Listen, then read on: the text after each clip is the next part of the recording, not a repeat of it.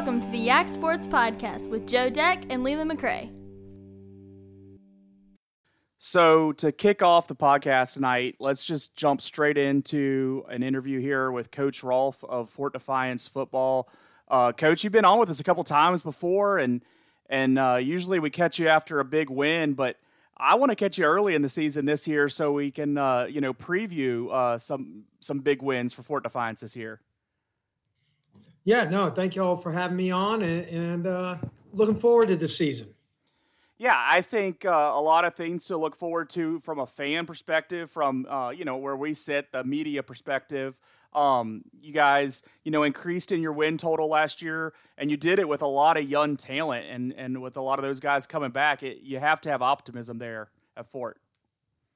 Oh, absolutely. We've been practicing for about a week now, and I don't think we've had as easy a week in terms of preparation. All these kids have been playing, a lot of them, for 2 years now, and it's made everything a little bit smoother.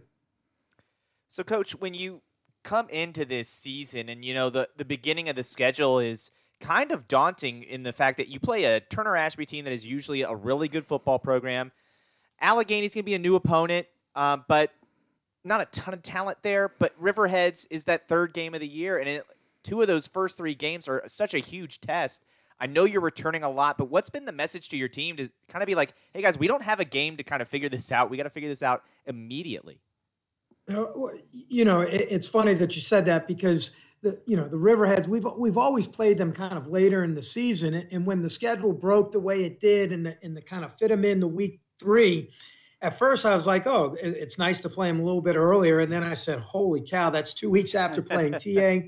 And what, I had to go back and think about Allegheny. He was in the playoffs last year, and they had that incredible running back. Now he's graduated, but they're still, and with them combining with Covington, I think they might be 3 of the better teams. I know Riverheads and TA are probably 2 of the best teams in the area, if not the 2 best teams.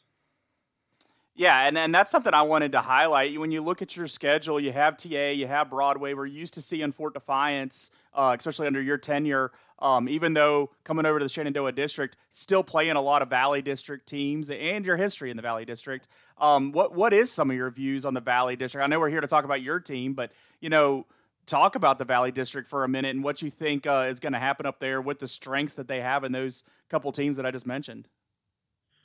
Well, I think the Valley District is going to go through TA, and I think it's going to come down to the game between TA and Spotswood. I think they're the 2 best teams with, what they have coming back and from what they did a year ago. And shoot, they played in the playoffs last year, and that was I think a 1-score game, and it was nip and tuck all the way to the end. So I think that's going to happen, kind of the same scenario. Plus, they add William Monroe, and of course, next year they'll be adding the new Harrisonburg school. So, yeah, it's going to be a very competitive district.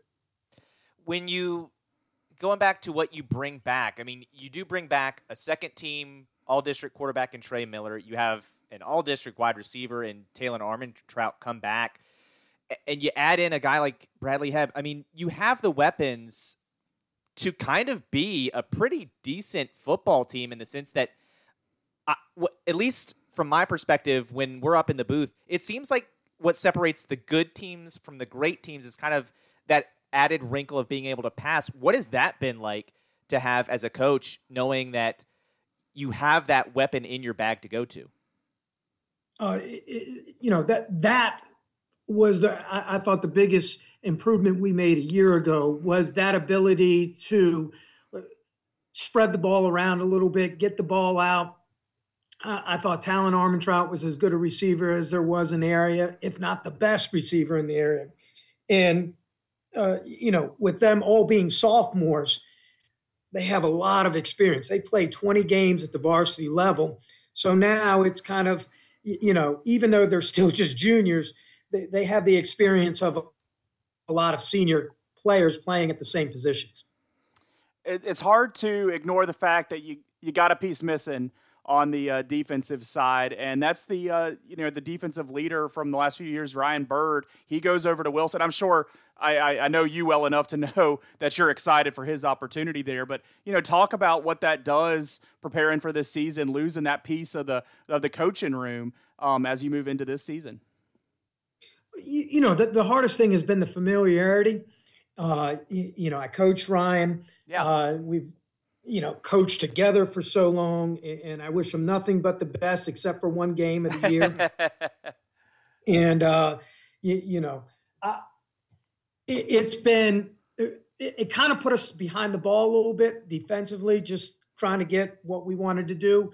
But in a way, it's been good because as a staff, we've been able to kind of come together and get things rolling a little bit. And, hopefully we get things started for that first game, because I'll tell you what, that first opponent's going to be a bear. Yeah, but I think last year there was positive signs. You had an early season game with TA, I believe, last year, and you were kind of in that game to a later point in that game, and I think that helped build for momentum from you guys, from my point of view. Oh, absolutely. Because I think when we walked out on the field, there was a difference between TA and us in terms of physicality, size, and all of that. And with 3 minutes to go in the game, we had the ball, and we threw an interception down at the goal line, which could have gone either way. Had we scored that touchdown, we would have taken a 1 or 2 point lead at that time. And that would have been huge going in for the rest of the season. And that kind of, that was the story of last year. And we were playing a lot of sophomores, but I think all but the Riverheads game, we were within a score with 3 minutes to go in the fourth quarter of every game. Now we got to find a way to kind of get over that hump and finish them. So you had so many games last year that were on the loss side that were close, right? The Stewart's Draft game, you're in the game till the very end. You just can't close it out. The Stanton game, close, just doesn't go your way. Even the Buffalo Gap game, you guys were absolutely in that ball game. It's 31-22 final. What do you have to do to change those close losses into wins this season and then get your team back in that Class 3 playoff? Yeah, and let me correct you. Class 2. Class 2. Yep, I'm motioning to him, yeah. Yep. Yeah. Realignment, I'm going to have to learn these new classifications here. No, that's going to be the hardest thing. I thought last year the hardest thing was we hadn't been there for a while. Mm-hmm. And to be so close in all of these games, and the belief that, yes, we can. And truthfully, we lost a heartbreaker at Rockbridge. That was devastating. Yeah. And I think it really, had we won that game, I think maybe we could have closed out 2 more of those other games. And then you're looking at 6-4, 5-5. Like you said, the draft game, we scored right there at the end of the game. We had a penalty call back. And you think you've won a game against an excellent opponent and then lose a heartbreaker like that. And I think some of that is when you're playing a lot of kids that are young, there was not that older group that they could rely on to say, hey, this is what it takes to get over that hump. Yeah, I mean, that's a great point. That's a good way to approach that. And going into this season, you guys have that experience on your back. So looking at this season, and obviously, playing as much football as possible, it has to be a goal of any football team that steps out there. And so that means making the playoffs. If you're able to get to that point, what do you think is going to be some of the successes for your team that tells that story? Is it Trey Miller having an incredible passing year? Is it, great running? Is it, a defense that's holding teams under 20 points a game? What would be your staple if you could foresee you guys being a playoff team, and what that would be? Can I say all of the above? No, I need the one answer, right? Yeah, one answer. Okay. No, one answer. Here it is. I thought we need a timely stop on defense. That's going to be the big thing. There were too many games last year where we had it. We just have to learn to finish those games with a stop in the fourth quarter, or a stop on 4th down or 3rd down, or whatever it may be, so we can get the defense off the field. And I think the strength is going to be the offense. And with all those weapons, the more plays they get, the more they have, I think the better football team we're going to be. Well, Coach, good luck to you with the season getting going here. I know we're recording on Monday night here for our listeners, and you guys had the rare August canceled practice today. That has to be a weird little feeling today. Yeah, in 28 years of coaching, this is the second time where we've had to go home without being able to go to football practice. The other one was I was in Richmond for was it Hurricane Gaston? It was a hurricane or tropical storm Gaston. Man. But same idea. I imagine you're ready to stop saying, hey, the first time in 20-some years I've had to deal with this in football. I think you've had enough of those in these last few years, haven't you? I tell you what, yes. The more we can get back to normal, the happier I'll be. Well, Coach, good luck with everything this season. We'll be following you along on the podcast. You also hear us talking about you on Friday nights on ESPN 1240, but we look forward to talking to you again down the road. Look forward to it, and thank everything that y'all do for high school football. Thank you, Coach. Really appreciate it.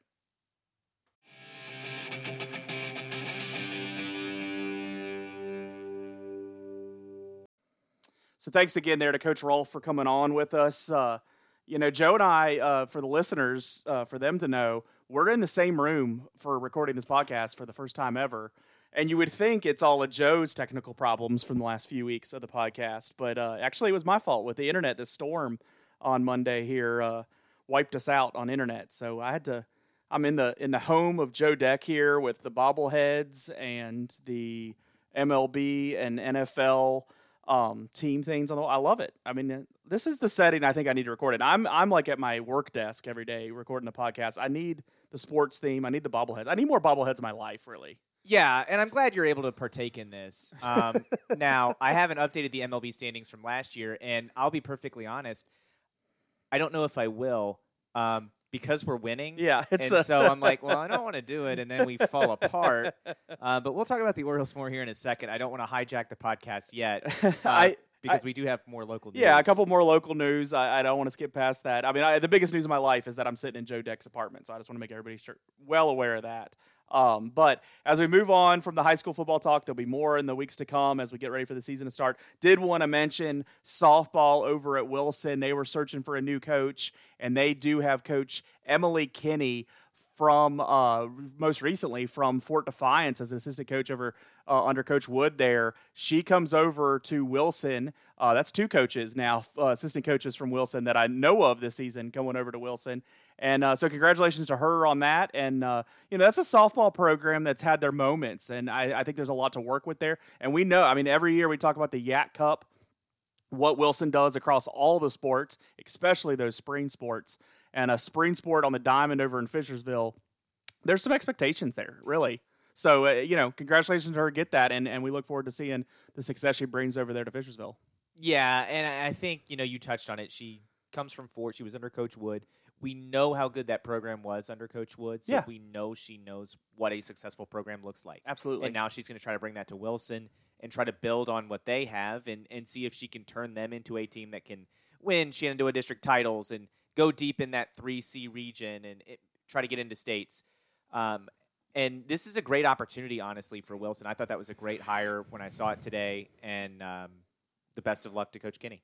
Absolutely. And, other holes to fill at some other schools. I know a lot of those big ones that we followed in the spring got filled, but still some holes to see how they get filled up, and we'll try to keep up with them here. But I can't believe we had this long into the podcast and we still haven't talked to Orioles baseball. So, what do we have to say? Are we happy they're winning? Are we mad because they gave up a run in a certain inning?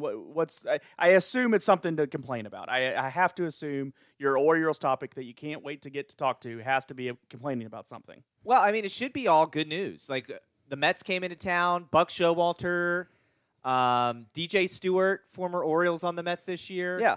It should have been sunshine. We celebrated the 40th anniversary of our World Championship. That went off great. Everyone had positive things to say about how that ceremony went. And then we got a sweep in this weekend.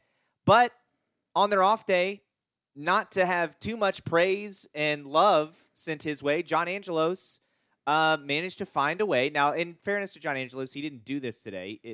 He did this at the end of July, and people kind of caught it, and it got leaked to the media today on their off day, that Kevin Brown, who's one of the Orioles TV announcers, hasn't been doing any games since a series at the end of the month in Tampa Bay, and this information is in the team packet of notes that is given to media members. It is in a graphic that appears on the screen when he's talking about it. The Orioles swept the Rays that weekend. It was 3 wins in that series, or maybe even 4, I don't remember. But either way, it was more wins than the Orioles had in the 2 years combined at the Trop before. Kevin Brown says this. Doesn't say like, wow, man, those teams sucked.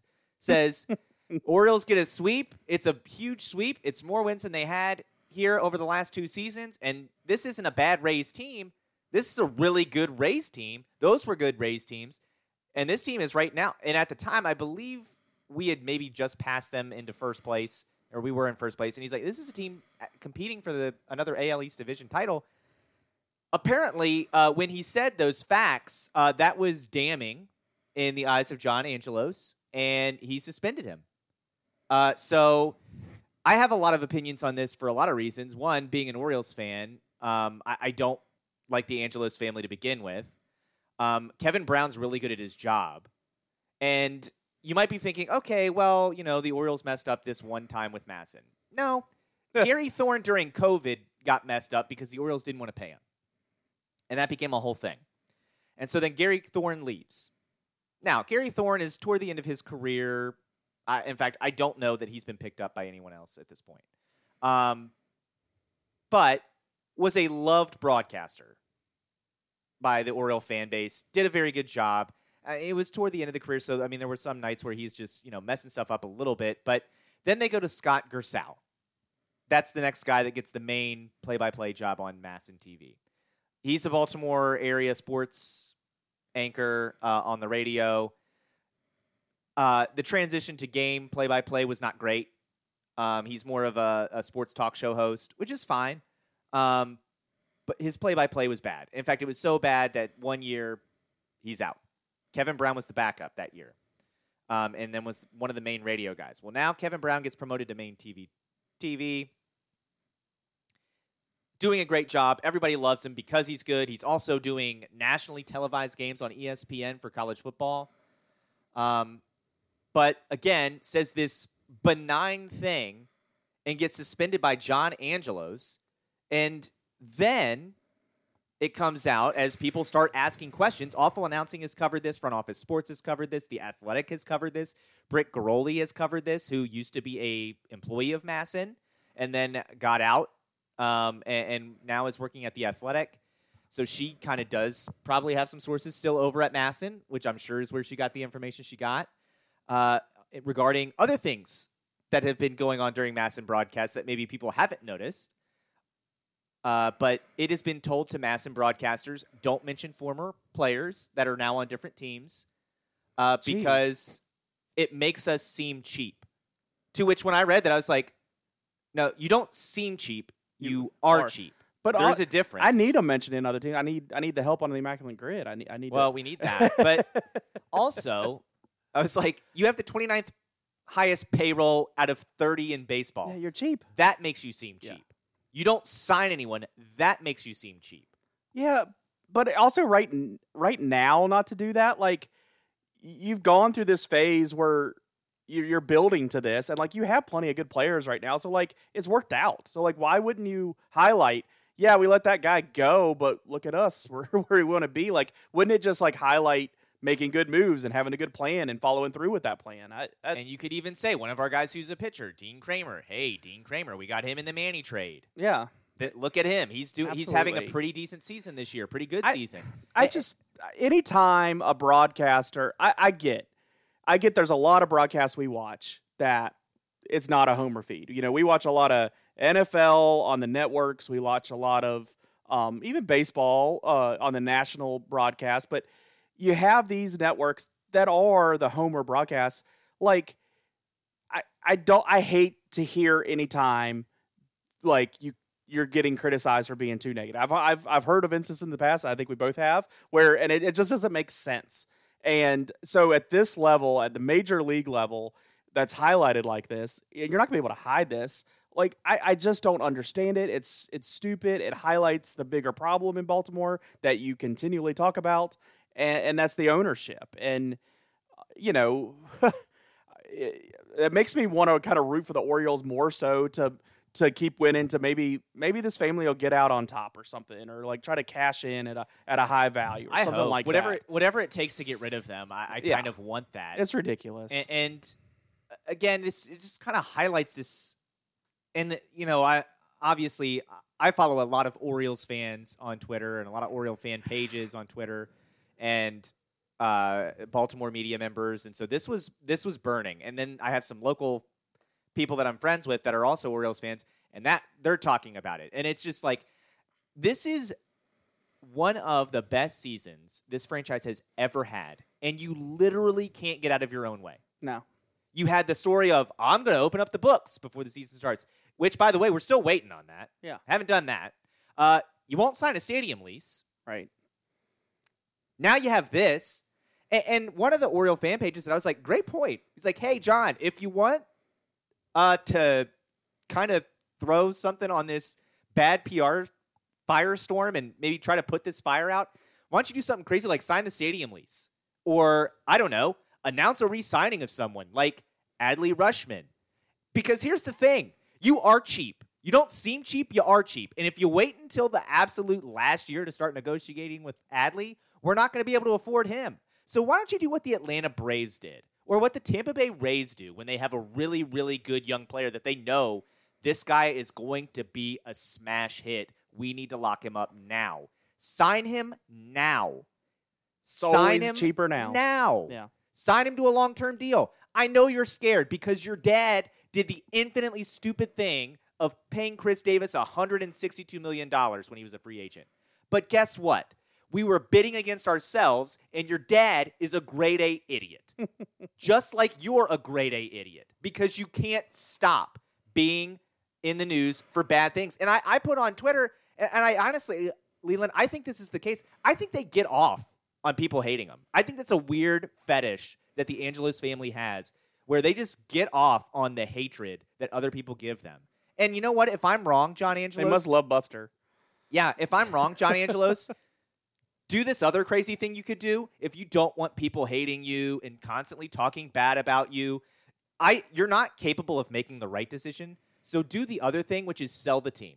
Yeah. Because guess what? The city of Baltimore will stop talking about you and your family the day you do it. Yeah. So sell the team. And speaking of, this is another great post by a friend that I am friend that I have that is an Orioles fan who's also a fan of the Commanders. Now that Dan Snyder's not there, the meat shield is gone for the Angelos family because it was always, yeah, the Angelos family sucks, but look at Dan Snyder. Now he's gone. Now it's you. Yeah. The cheese stands alone, and he's just a guy who can't get out of his own way. The man could run against a cockroach for mayor of Baltimore, and he would lose in a landslide. Like, nobody likes this man. Nobody likes his entire family. My only hope is that he doesn't have kids, because the day he dies, I don't want to see this thing on ESPN like we had of George Steinbrenner, of like, oh, what a great human George Steinbrenner was. Because let me tell you, if they try to, and here's the thing, they won't because we're the Orioles and not the Yankees. But if some media organization tries to paint the Angelos family in anything that resembles a positive light, they better not take calls because they will get lit up. They better not take calls. They better not go like, share your Angelos family stories on whatever social media thing is the craze of the day because it will be toxic. I mean, I think I could see a local radio station actually doing that. Not to paint it good. Right. They just know it'll be a fire that they can use for 3 days on air. Oh, yeah. Yeah. I'm telling you, it will be a holiday in Baltimore the day that family no longer owns the team, whether that's by selling or by death. Either way, that will be a holiday in Baltimore. I know there's a lot of people saying you shouldn't celebrate anytime a person dies. Well, you're wrong. There are people in this world that when they die, you do celebrate. Most of them are terrible human beings who have committed genocide. But the Angelos family has made the list because they are killing this team.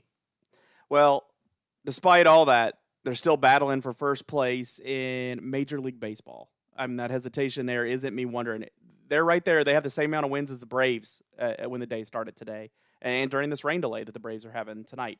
So it's just exciting to see. I'm not a Baltimore fan, but I have no problem with the Baltimores, and I am cheering for them this year because I have a bet on the line that I'm not sure if the other person knows we have, but I'm cheering for them. And I want you to have this happiness. And I mean, they're 8-2. We talked about them, 2 weeks ago, and here they are kind of sliding into tied for the best record going into that just the Rays series. And then they've gone 8-2 since then. Yeah, and they've played great. Yeah. And this is a team that is playing really well. And I do have questions on, with the roster construction the way it is this a team that can have success in the playoffs? I do have that question. I think those are fair questions. I always go to pitching. When I talk about teams that are contention in October, it's pitching. And that seems to be the uncertainty with this team, and after the trade deadline, not really getting a lot done in that area.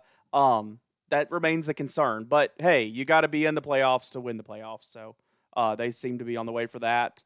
And to briefly go back, and you talked about this too, and I don't like to see people suspended, especially when it's something that is absolutely not something worth suspending. That's the thing, too, about this. I let it go because you were on a roll. I mean, there's a producer involved. There's the guy making the graphic. How does the announcer, the one taking the brunt from this punishment from the owner, to get suspended for talking about how bad they were when there's a graphic saying the same thing? And if you don't want it, don't put it in your team notes.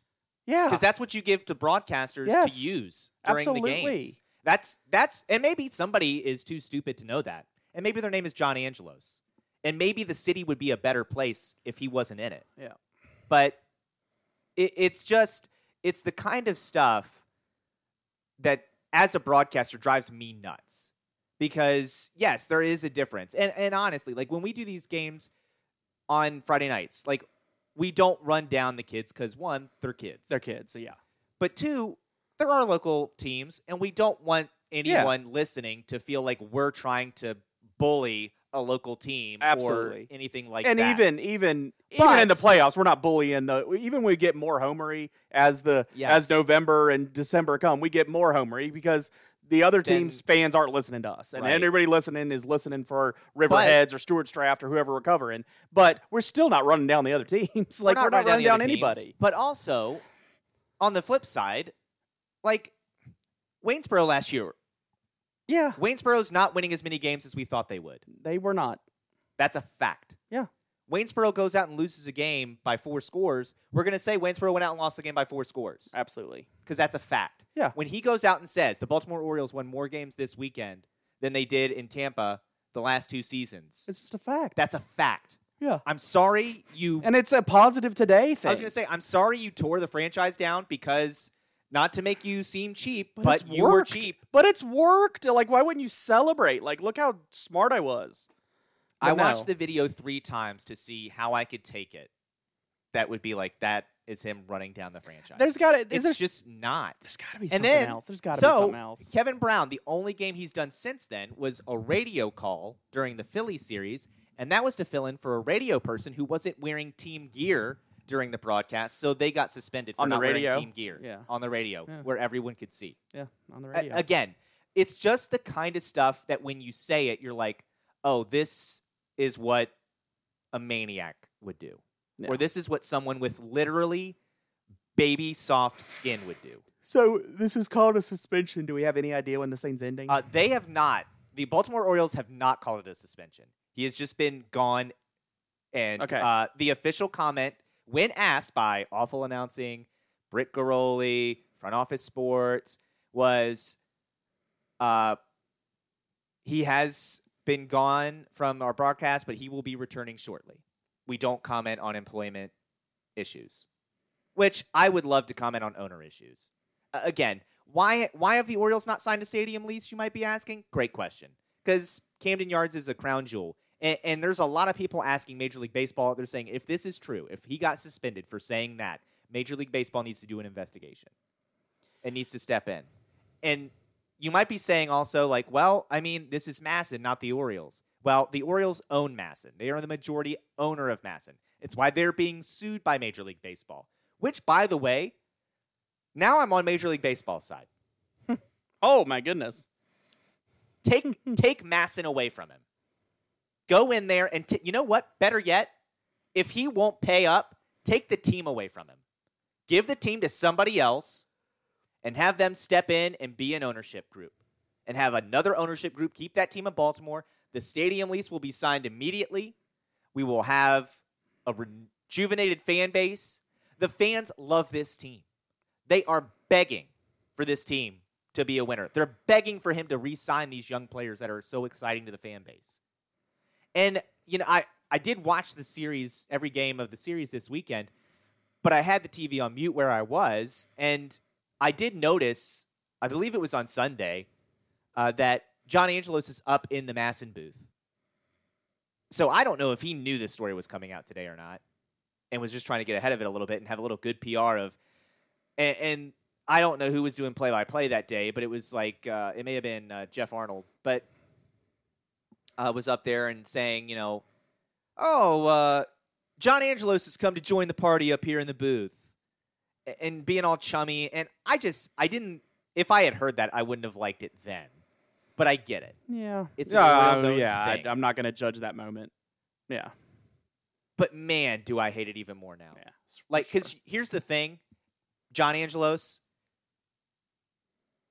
nobody that works at Masson likes you. I will promise you that. But you do not have a friend in that organization over this. When you suspend somebody over that, you don't send a message. Well, you do send a message, but the message is you are too soft to handle day-to-day baseball operations.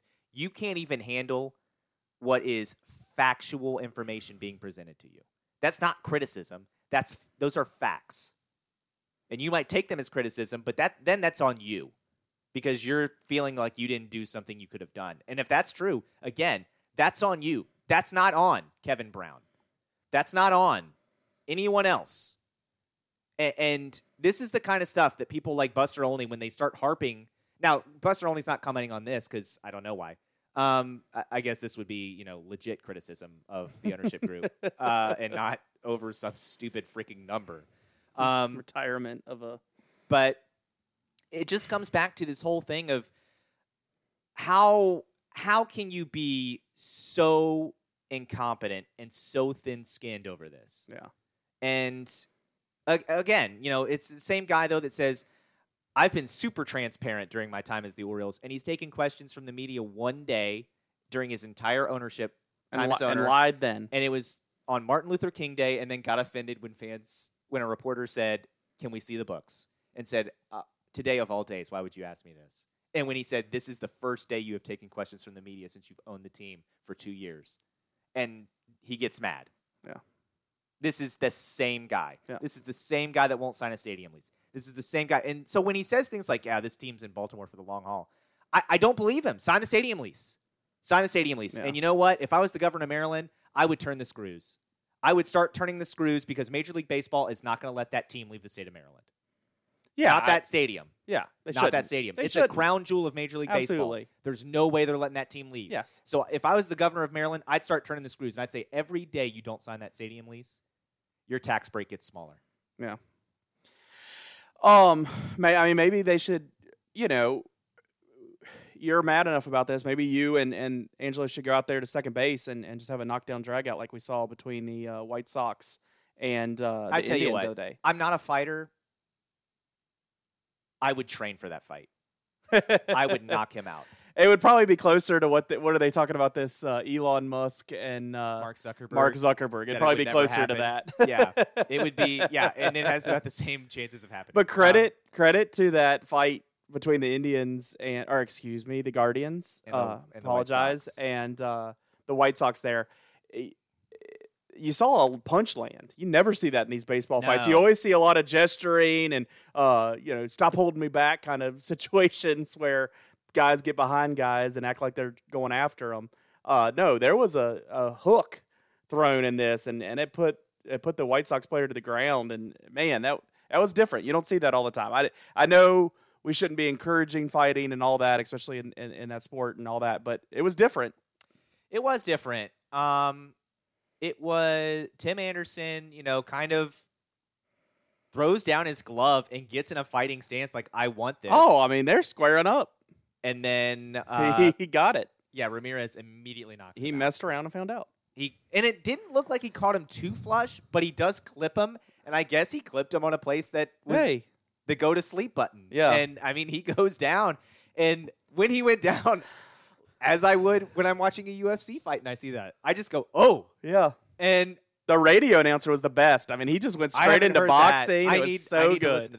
It was so good. The TV wasn't as good. I forget even which broadcast it was, but it was getting highlighted right after Anderson is suspended for 6 games versus Ramirez's 3. Yeah, he took the brunt on both ends. I know it's not the reason, but I would like to think because he lost, he got suspended more. Yeah, you got to check out that radio call. It was really good. It was all over my X feed, Twitter. It's Twitter feed. I'm not calling it X. All right, well, we got that stuff knocked out. I wanted to mention that fight there because I didn't have to come back to it. We got some big other stories, just major stories. Let's go to the soccer. I woke up at 5 a.m. to watch that game. You did too, right? Or close to it. I mean, you were watching that game. Yeah, I was up. You know what? The biggest frustration I have of all of it, other than, post-game comments from other people that are bizarre to me, I take issue with the producer of this television show of covering a soccer game, because that, and if you don't know, USA Women, we've been talking about them. They lost. They're out of the World Cup. It goes down to penalty kicks, and that ball hits the goalie. We've had our chances before that to win it, knock it out, but it goes to the goalie.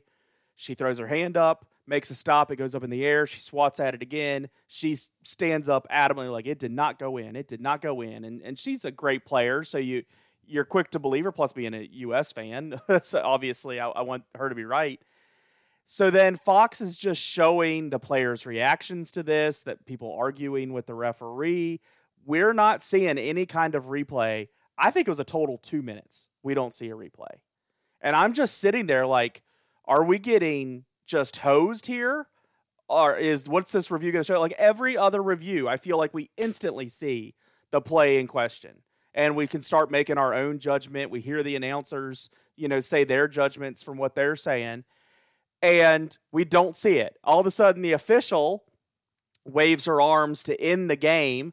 A little confusing for me, the non-soccer watcher of all time. Just waves her arms. Not, there's no hands up that it's good or count it or, any kind of thing. It's just game's over. So, that means that was a goal. Okay, I got you. And then after that, I'm still waiting, and we finally see a review of and I see it.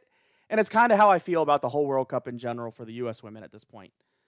We got knocked out. Like, that ball went in. We lost the game. And I just walked up and I was like, fair enough. Like, now that I've seen it, I'm not happy about it. But, like, that ball went in. It's over. I just, spent 2 minutes wondering if we're getting cheated or what they're reviewing or what's it going to show.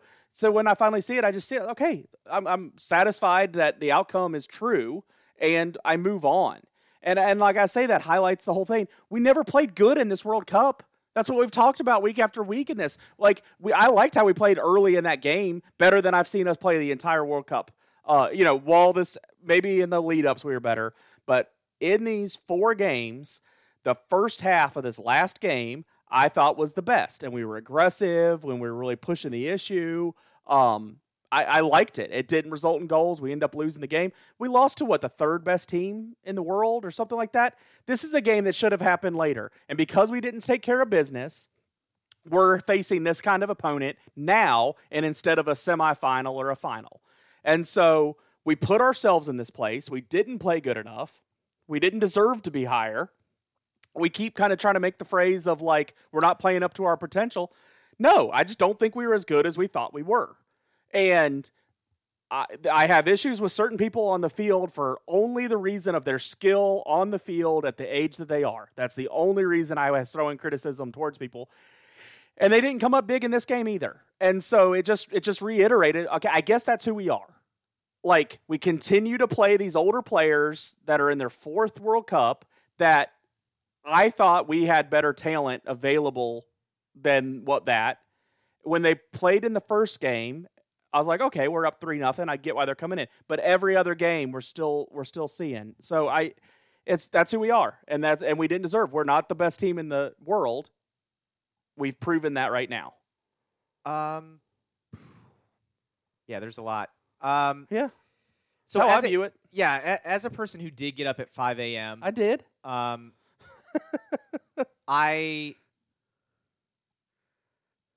thought this was the best game we've played all tournament. Sure. I thought we played better in this game than we did the Vietnam match. Absolutely. Certainly better than the Netherlands and Portugal match. Absolutely. Well, we only scored 1 goal between those 3 games. We scored 3 in the first game, 1 goal since. Yeah, and finishing and scoring goals was a problem. And I think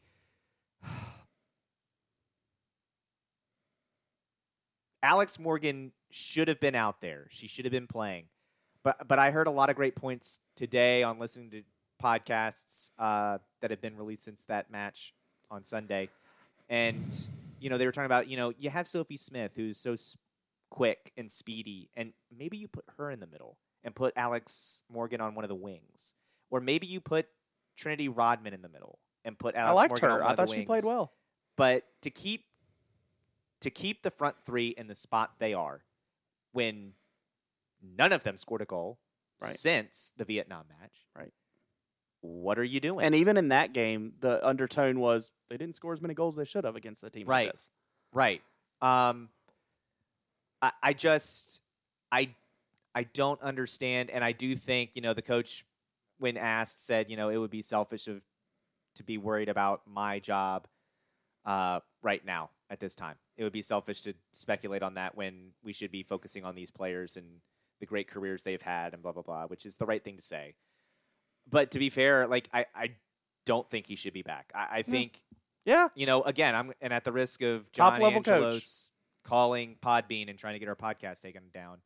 I'll just say some facts. This is the earliest exit the U.S. women have ever had at a Women's World Cup. They've always been to the semifinal, at least, in the 3rd place game. Yeah. But I watching that match, you kind of felt like, oh, we're going to score here and we're going to win. And it never came. And then late in that match, what was confusing to me was you're taking Alex Morgan out, who is your team's designated penalty taker, if there's a penalty to be taken during a match in the first 90. You take her out when it's painfully obvious this match is getting ready to go to penalty kicks. And you put in a player who has not really touched the ball. And I was like, okay, that's odd. I wouldn't have done that. Hope it does. And I literally, watching the game by myself at 5 a.m., said out loud, for the no people who could hear me, hope that doesn't come back to haunt us. And it did. And again, watching we have our goalie kicks, taking our 6th penalty shot. That's when I saw that, I was like, don't feel great that that's this early. That's supposed to be the last person. And she hammered it home. I'll give her credit. Oh, to the roof. I was terrified after watching 2 people before sky it, which I'll go back to that, right? You're ahead in the penalties. Your goalie, Sweden has sent one over the bar, and your goalie made a spectacular save. Yeah.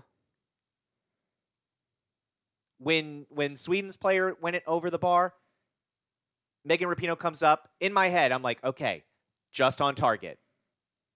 Over the goal. Yeah, make them save it. Can't have that. Make them save it. Your goalie bails you out with a spectacular save. Then your young star, Sophia Smith, comes up. Yeah. Skies it. Yeah. And I was like, in my head, I was like, you guys, that's literally the one thing you can't do. If the goalie saves it, good on her. Yeah. She's beat you. Right. But when you put it not even on target where the goalie can literally not be there and it's still not going in, that's where you fail. Yeah, this is fumbling the snap behind the line of scrimmage. I mean, you're doing nothing. And it's harder for me to get on O'Hara, who ends up missing the one that costs us officially. But that's her first touch of the match. Absolutely. Hadn't touched the ball the entire match because, again, she comes in 2 minutes before the penalty kicks. And I'm like, what are you doing? And I can hear everyone else watching the game go, what are you doing? Yeah. Because every expert will tell you, if you are in the final minutes before a penalty shootout, the last thing you do is start subbing people on. Yeah. Because those people will not be game ready, and you're going to go up to them and say, hey, I know this is the first time you've touched the ball probably all match. Go ahead and shoot this, see if you score. Yeah. And he got away with it. He got the away with it. The world depends on it. Yeah, one of the players he did that with, he got away with it, and she scored. And I'm telling you, the first two and then the other ones that scored, they were lasers. I mean, they were pinpoint precision penalties. And then Sweden's players had some pinpoint precision penalties too. And if you didn't see it, I will say this. I've watched a lot of soccer. I have never seen a match end that way. The goalie saves it, but it goes straight up. And when it goes up, I was like, oh, thank God it's going to go out. Yeah. But then it falls behind her. She gets up, scrambles to clear it. She did all she could. It looked like she saved it, but it does just cross the line. And I will say this. Now we're going to get into things you said. I said when you were talking about the producer, to be fair to the TV producer, that Hawkeye technology, the way FIFA handles it, is not amazing. It's not readily available to media. Show me anything. Yeah, Show me the same view I had again. The angle they didn't do that. The angle they showed at the end, I was like, I would have loved to see that angle earlier because I maybe would have known how this was going to go. Instead, I'm literally getting a shot at the referee. Absolutely. Like, no, that's what I'm yelling about. I'm saying the same thing. I feel like I am one of the players. Show me any replays. And to your other point, when the referee starts like the incomplete kind of motion for football, I'm like, oh, no goal. Awesome. No, and then but it's game over. She goes like this twice and then points, which is the signal for a goal. And I was like, wait, what? Yeah, it was crazy. And then she does it again. And I was like, okay, wait a minute. Yes. And then she starts to walk You away. watch this all sport all the time, and you're confused. I'm like, yeah, what? Yeah, oh. And then I see the Sweden player screaming and running away, celebrating, and I was like, oh, we lost. Yeah. That's when it hit me, like, oh, crazy. we lost. And then, they show a few more minutes of the goalie screaming, saying, no, it wasn't in. And then they show the Hawkeye technology, and you do. I mean, it's a millimeter over the line, which is a heartbreaking way to lose. And the goalie, saying in the post game when she finally got to see it, I guess, it's a really heartbreaking way to lose by literally a millimeter. Your World Cup ends, and I hated that because obviously I'm rooting for Team USA. I want to see them win. Yeah. But we got beat. But we got beat, and we got put in that match because, as you said, we didn't play. We got beat. We didn't play. If we had played that caliber of match in the Portugal match, absolutely, or in the Netherlands match, we'd have won the group. I think we would have won the group. We'd have played at 9 o'clock the night before. We would have 10 p.m. Excuse me. Sorry. We would have played at 10 p.m. the night before against South Africa, who we would have blitzed. Yeah. And we would be in the quarterfinal. Yeah.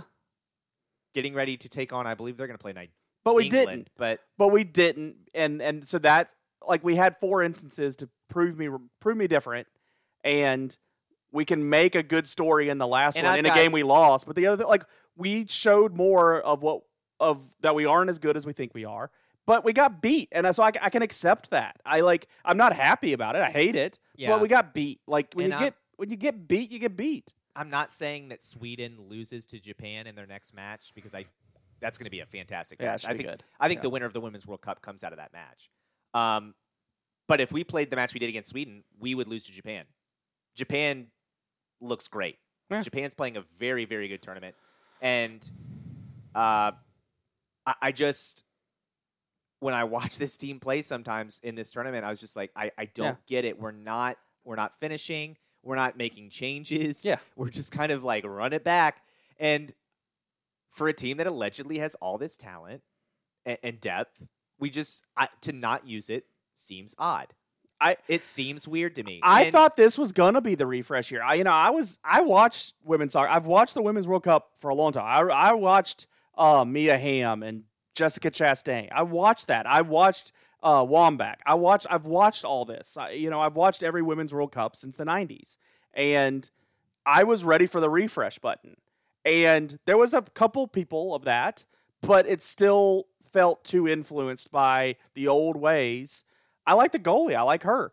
I don't know. I'm ready for the refresh button and get this new energy in there. And then I think this helps make that go easily. We're not getting some of those old players back either way. Even if we go out and win this World Cup, we're still going to lose those players. But it's just time to move on and have a younger fusion of talent. And I think, I'm of two minds. One, I think this team is interesting in a lot of ways. This is a team that has done a lot, not only on the pitch, but off the pitch. Absolutely. And a lot of great things. Has gotten a lot of attention. They got equal pay for these players that absolutely deserve it. Well, in the U.S. Federation, the other federations that's going to be a thing that comes to a head here. FIFA's going to have to get involved probably, and that's going to be a whole as long as we're doing what we can to be right, I'm pleased. And there have been a lot of issues that have gotten them criticism from people for things that have nothing to do with soccer.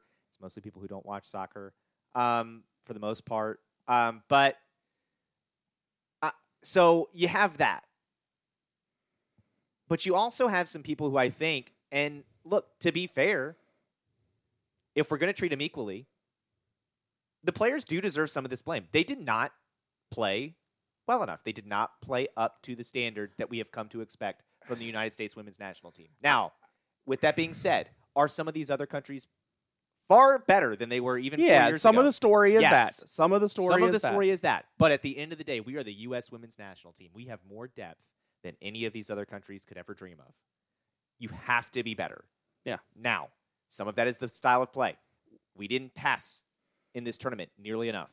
It was a lot of hero ball, one-on-one, and you saw that even some in the Sweden match where players are waiting too long to make the pass. And you get up there and you're like, gotta pass. You got the player running, gotta pass. And they wait and the defender takes it off of them, or they wait too long and then they try to pass it and it's too late and it gets intercepted. It's just, that's frustrating. Then you also have the side of, and I touched on this last week, and I think it's just true. The way we develop soccer players in this country is capitalism. And I like a lot of things about capitalism. I don't like sports capitalism. And the reason for that is your best players are never going to be from the richest families. It's just never going to be the case. If you think that, then you are woefully misinformed. You are a John Angelos level of incompetent. And honestly, John Angelos might as well be running U.S. soccer because it's run about as well as the Baltimore Orioles. Yeah. And when you have this pay-to-play scheme for your best players to go to all these travel tournaments, and you look at the parents, are like, okay, you got to pay thousands and thousands of dollars for your child to succeed and get a chance to play for the U.S. national team. And to prove my point, when you watch the NBA, when you watch the NFL, when you watch Major League Baseball, for the most part, are these people who come from very well-to-do families? Not really. I see a lot of ESPN inside stories on the rough life of so-and-so. Oh, the MLB going in the Dominican Republic and finding the kid playing stickball. You hear those stories all the time. But that's how other countries recruit their players. They have academies, and the academies go to these localities. They find kids, and they say, hey, we would like to invite you to come to school. Here, we'll cover your schooling. You play soccer for us. And that's how they train them. They improve. You're seeing that Spain. Yeah, there's a way you can get too far with that. You can be China and get way too far with that, where you enslave the people and make them athletes, and then if they don't cut it, so like there's a middle ground in there somewhere we got to keep it within. But yeah, I think soccer. I don't know, like people have bought into it. It's not like U.S. soccer sitting there like, well, we love this way, like. These parents have done that. Like, these parents have chosen to push their kids through soccer rather than other sports at some point. Like, but how many better players could you have if you did not have that model? Yeah, how many players like have in to baseball? Be we have the best baseball player. Like we have, like, we own the World Series. No one else has football, but baseball is played in other countries. I would still consider that we have the best baseball. basketball we're getting caught up to. But, like, are those sports not the same? Like, I would basketball AAU tournaments are a pretty popular thing. I would say, well, those are different. Baseball, American-produced baseball players, like, we're not doing this. Baseball's a little bit different. I would also say it's arguable that we don't have the best players in the world. I would say Japan, the Dominican Republic.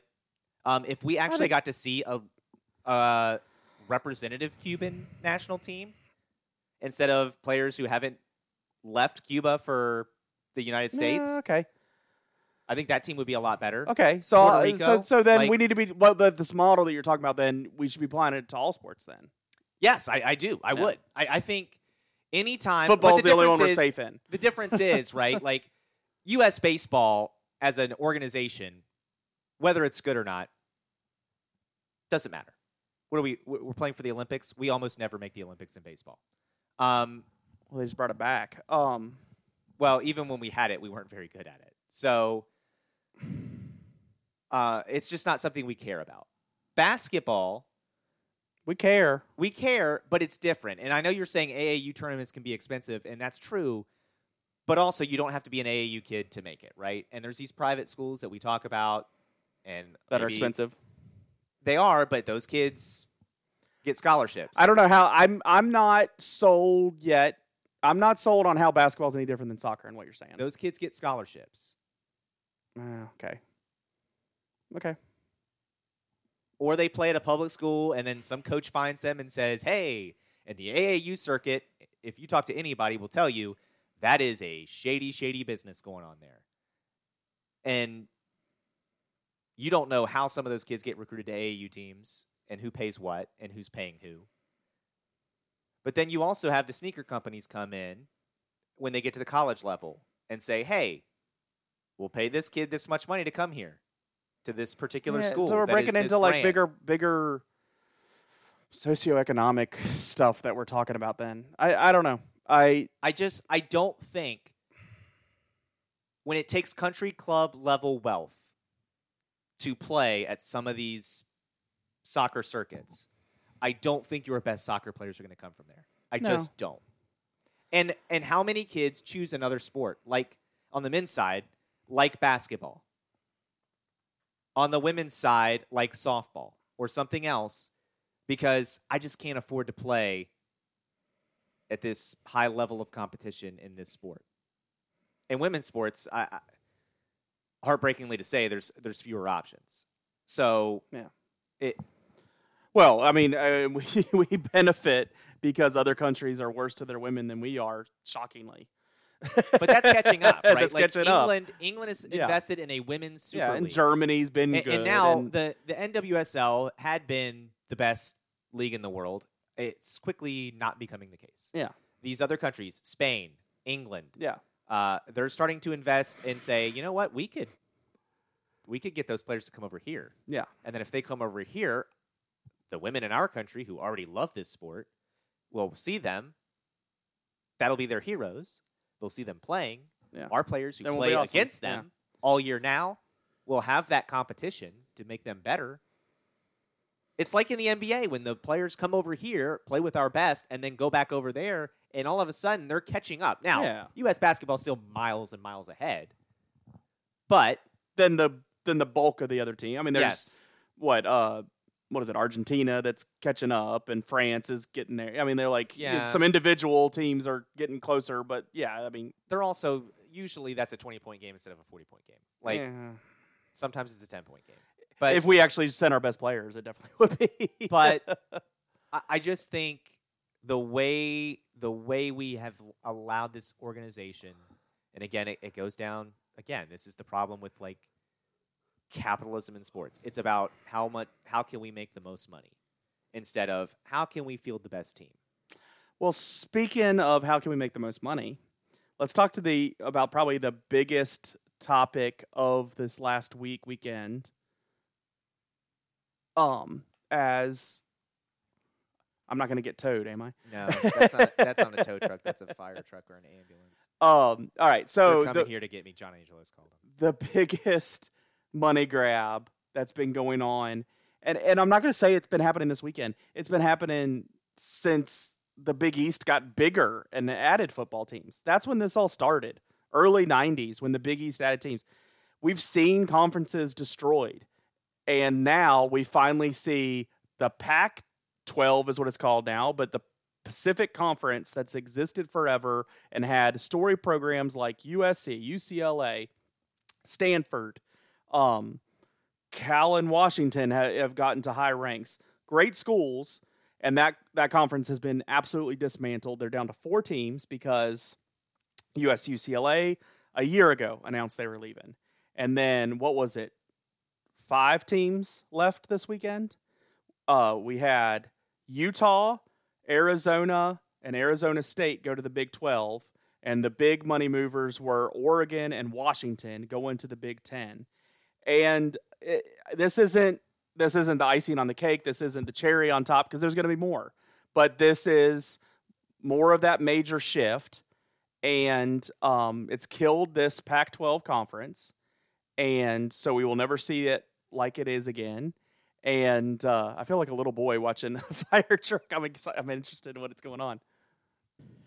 So, yeah, we took a short little break there because there was too many flashing too many lights going outside. on. Once the police and the fire department and the ambulance show up and they're parked outside your place, you're like, hey, when we get in the same room for a podcast, everybody wants to be here. Yeah. So I'm getting into conference realignment. It's crazy, but it's been going on forever. So we can't just, clutch our pearls and act shocked. This is a continuation of what we've been dealing with. And I will start this whole conversation with, I hate it.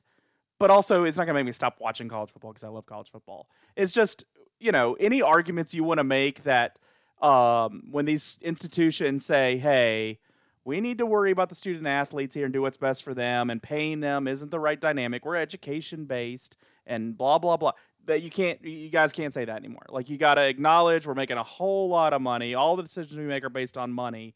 So these kids wanting money, we just don't want to do it. Like, that needs to become the new argument because it's just a huge money grab. So I hate this.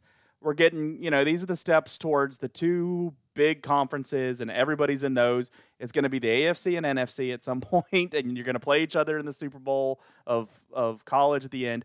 I think my best solution to help resolve some of this at this point is just let football do this. Just like the football teams are doing this, and then get these old conferences back together for all the other sports, because it can't be good to have UCLA and Rutgers playing a Wednesday night game in college basketball and any other sports that we want to talk about. Like football, the once a week, weekend travel, you're going to miss class on Friday, but other than that, okay, and the kids can probably adjust. But midweek travel across country, and maybe there's some scenario they say, well, we're going to limit those to weekends and blah, blah, blah. That's going to be crazy. You're never going to hold to that 100%. And then what's your line? And these West Coast teams are automatically having to travel further than the East Coast teams, so then it's uneven. What are we talking about then? So at some point, I think these sports that play during the week, the sports that play multiple times in a week,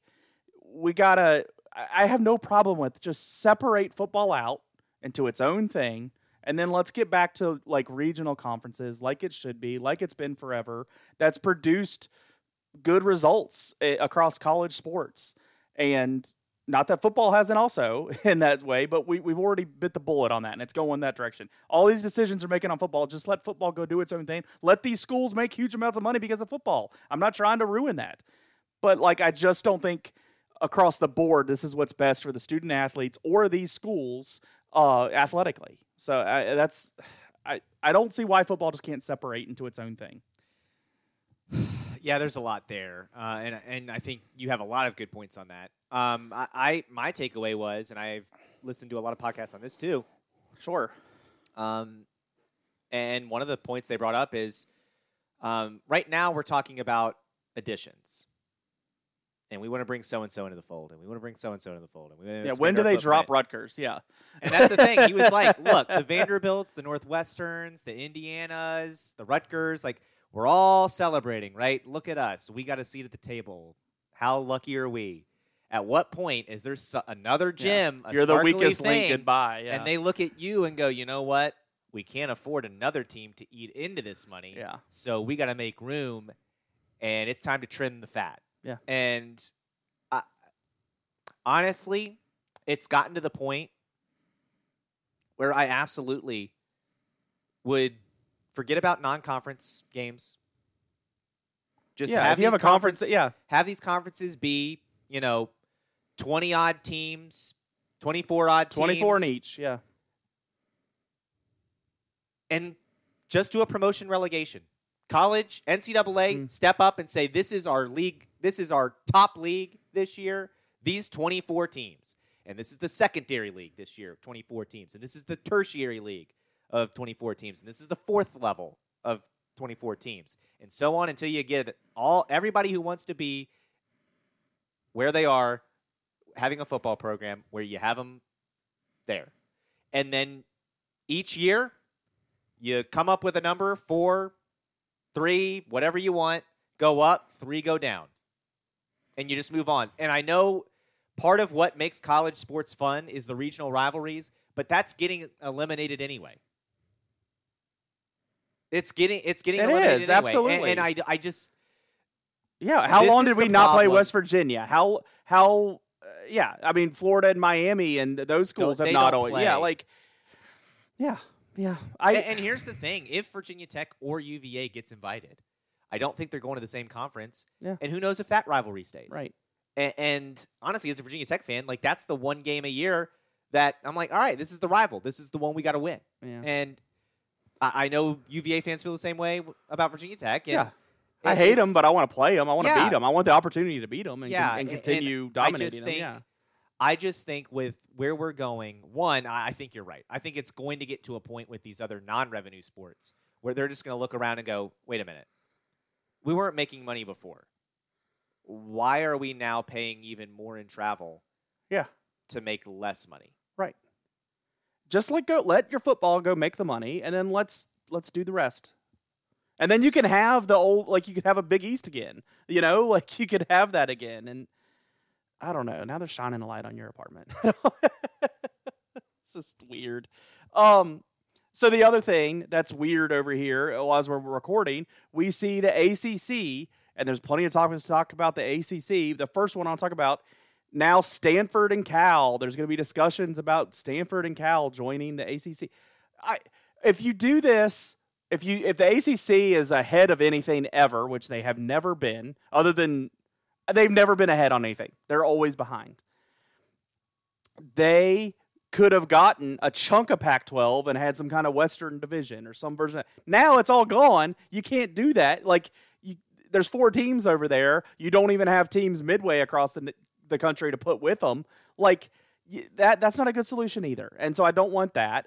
Stanford's going to land somewhere. Stanford is going to land somewhere, and I think they're going to pull Cal with them. Oregon State and Washington State might be left in the cold to a degree. Utah has maneuvered perfectly. I mean, they go where the iron is hot at the right times. Colorado hasn't maneuvered perfectly, but they're staying alive. The only credit I'll give the ACC to a degree is that with their grant of rights deal that they did and all that is completely handcuffing them now. At least they're not the first. They're not the Pac-12 at this point. They did not get obliterated this last week like the Pac-12 has. And they think they can wait until 2036 until they get obliterated. Florida State's trying to say different. But I will give the ACC credit. They found a way not to be the first power. I know we've lost the Big East in the past. We always thought it was going to be the Big 12 to die first. The Pac-12 died first, and because of their own messes, and they never got a network together. They couldn't even get on TV these last couple of years. So, they did this to themselves. The ACC did better than them on that. But, you always, you're getting chased by a bear, you want to be faster than you're running against. Well, they're only, second slowest. The slowest already got up, but now the bear is going to be on their heels. And Florida State's showing them that. Florida State saying, hey, everybody, we don't love it around here. Come talk to us. Also, do you have lawyers? Yeah. And that's going to be what the ACC is going to be decided in a courtroom. Absolutely. Because if Florida State gets out of that grant of rights deal, everybody does. Then it's a jailbreak. Yeah. Everyone who has any semblance of college athletics care is going to be on the phone calling the SEC or the Big Ten, or the Big 12. Yeah. And it's going to be a mad dash. Oh, but you're calling the Big Ten and the SEC first. You're calling that Those first. are your first calls, and then Those are your first calls. But honestly, the Big 12 has added West Virginia. The Big 12 has added UCF. The Big 12 has added Cincinnati. Arizona State this last week. Yeah, okay, but I mean, the Big 10 has Oregon, Washington, USC, UCLA. So I'm telling you, if it gets to 24, right, which is what it looks like it's going to eventually race to is 24, yeah. The Big 12 is going to want to have 24 too. And at that point, you'll take you want to be in one of them. You want to be in one of those three. Yeah. And so I foresee. But no one's volunteering to get out of the SEC or the Big Ten. No. Every other conference, people have voluntarily left. I heard a thing today, and I was like, great point. It was like the Big Ten, today it's the Pac-12. And maybe tomorrow it's the ACC. And maybe then it's the Big 12. It just depends on wins tomorrow, yeah. But he said there could be two conferences. Yeah, that's what I was saying. And the guy I was listening to was saying, I still wouldn't pass the Big Ten to find a SEC school who's not happy and say, our schools make more money. Well, like Missouri or something? Like, who you get it? Florida. And say, we'd really like to have that footprint in Florida. See, that's why I think they'll go after like a Miami. I do think the Big Ten will get into Florida. I'm not doubting that there be some overlap of these conferences, significant overlap, not just within a state or right along the Mason-Dixon line. I'm not saying that, but I do think it'll be the bulk of it'll be North versus South at some point, and you're just the winner of that one's going to play the winner of that one, and I just want to make sure we're in one of them. That's why I want to. That's why I want Whit Babcock calling the SEC or Big Ten first. I'd rather be in the SEC for whatever reason, but I want to be in one of them. That's for darn sure. Yeah, but in his overall point was more of this is a team, or this is a conference that has absolutely taken from the ACC. It's taken from the Big 12. It's taken from the Pac-12. At what point do they look? Yeah. At what point do they look at the SEC and be like, I like that. I want that. And it becomes a thing. And he said because at a certain point, the thing that has held some of these conferences together is the geographic locations, the geographic rivalries. Yeah. But now that's gone. And now it's just about money. And I don't get how at what point do you just look and say, you know what? Screw it. We're going to go. If you're a school, what point do you look at it and just say, you know what, screw it. If they'll take us, we'll go where the more money is. Yeah. That'll be interesting. Florida isn't the first team I would think of for that, but okay. I would see them definitely attacking the Florida ACC schools first, Florida State and sure, but and in Miami. this scenario, it's just those two conferences left. Yeah. No, that's where we're going. I fully believe that. I think the Big 12 and the ACC will die at some point. If the Pac-12 can die, anybody other than the SEC and Big 10 can die. And yeah, it'll eventually die. I just rather it get formed like I led off with. It get kind of just formed into a football only thing because I don't see the attractiveness of this across the other sports. Yeah, I for agree. Football it's great and it makes for great Saturdays. We're gonna see a lot of good games and there's gonna be from noon to midnight there's gonna be good games everywhere. But Yes, but if they're all playing within conference, because I think they'll get to that where they're not playing any non-conference, and they'll have all the teams to choose from within their conference, and that's fine. And it's good because like when some schools struggle to find a game, and it's like not everybody's lining up to play Alabama. Like you're gonna have to. You're in the conference. You're gonna play them, and you're gonna be on a rotation. And you're gonna get them, and it's gonna make for a lot of good games. This is the other thing, right? Now that the Pac-12 is all but officially dead. I saw this and I hadn't thought about this. What are they going to do that playoff? Yeah, it's a power. Yeah, they got to adjust. It was. They got to adjust 12-team that playoff. No, Pac-12. One of those four teams get in. Top 6 conference champions. The top 6 ranked conference champions, and and 6 at-larges. Yeah. Ain't no way they're letting 2 G5. No, they're going to have to correct that. There's got to be a qualifying number of teams in your conference or something.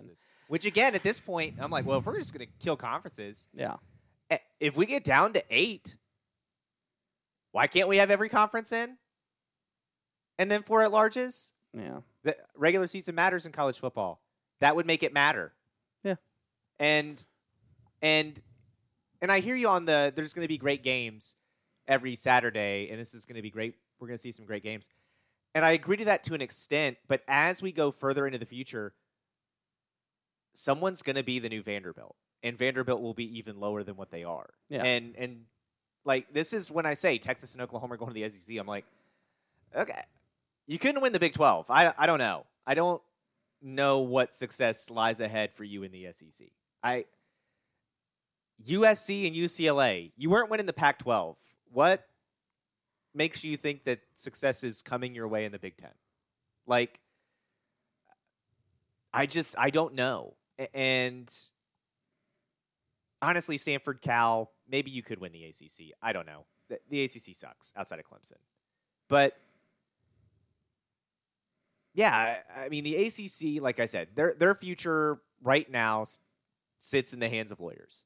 Absolutely. And that grant of rights. And if the ACC adds teams, maybe then they can go to someone else and say, we would like to renegotiate this bleepity TV deal. And I've thought through that because I said this a couple weeks ago. I don't see what ESPN, like, it doesn't seem to make sense to me that ESPN would want the ACC to be broken apart. And they own at the same ACC. Time, ESPN and they put them there. Making money hand over fist with this right now. They're making it on the ACC back as well as what they're doing with the SEC. That's the problem with all this is ESPN is the thing killing everything. The ESPN, the networks, and everything are the ones killing it. ESPN, the front runner of it. CBS and NBC and Fox have their own fault too, just the same as ESPN. Just ESPN is more of the magnet for the blame.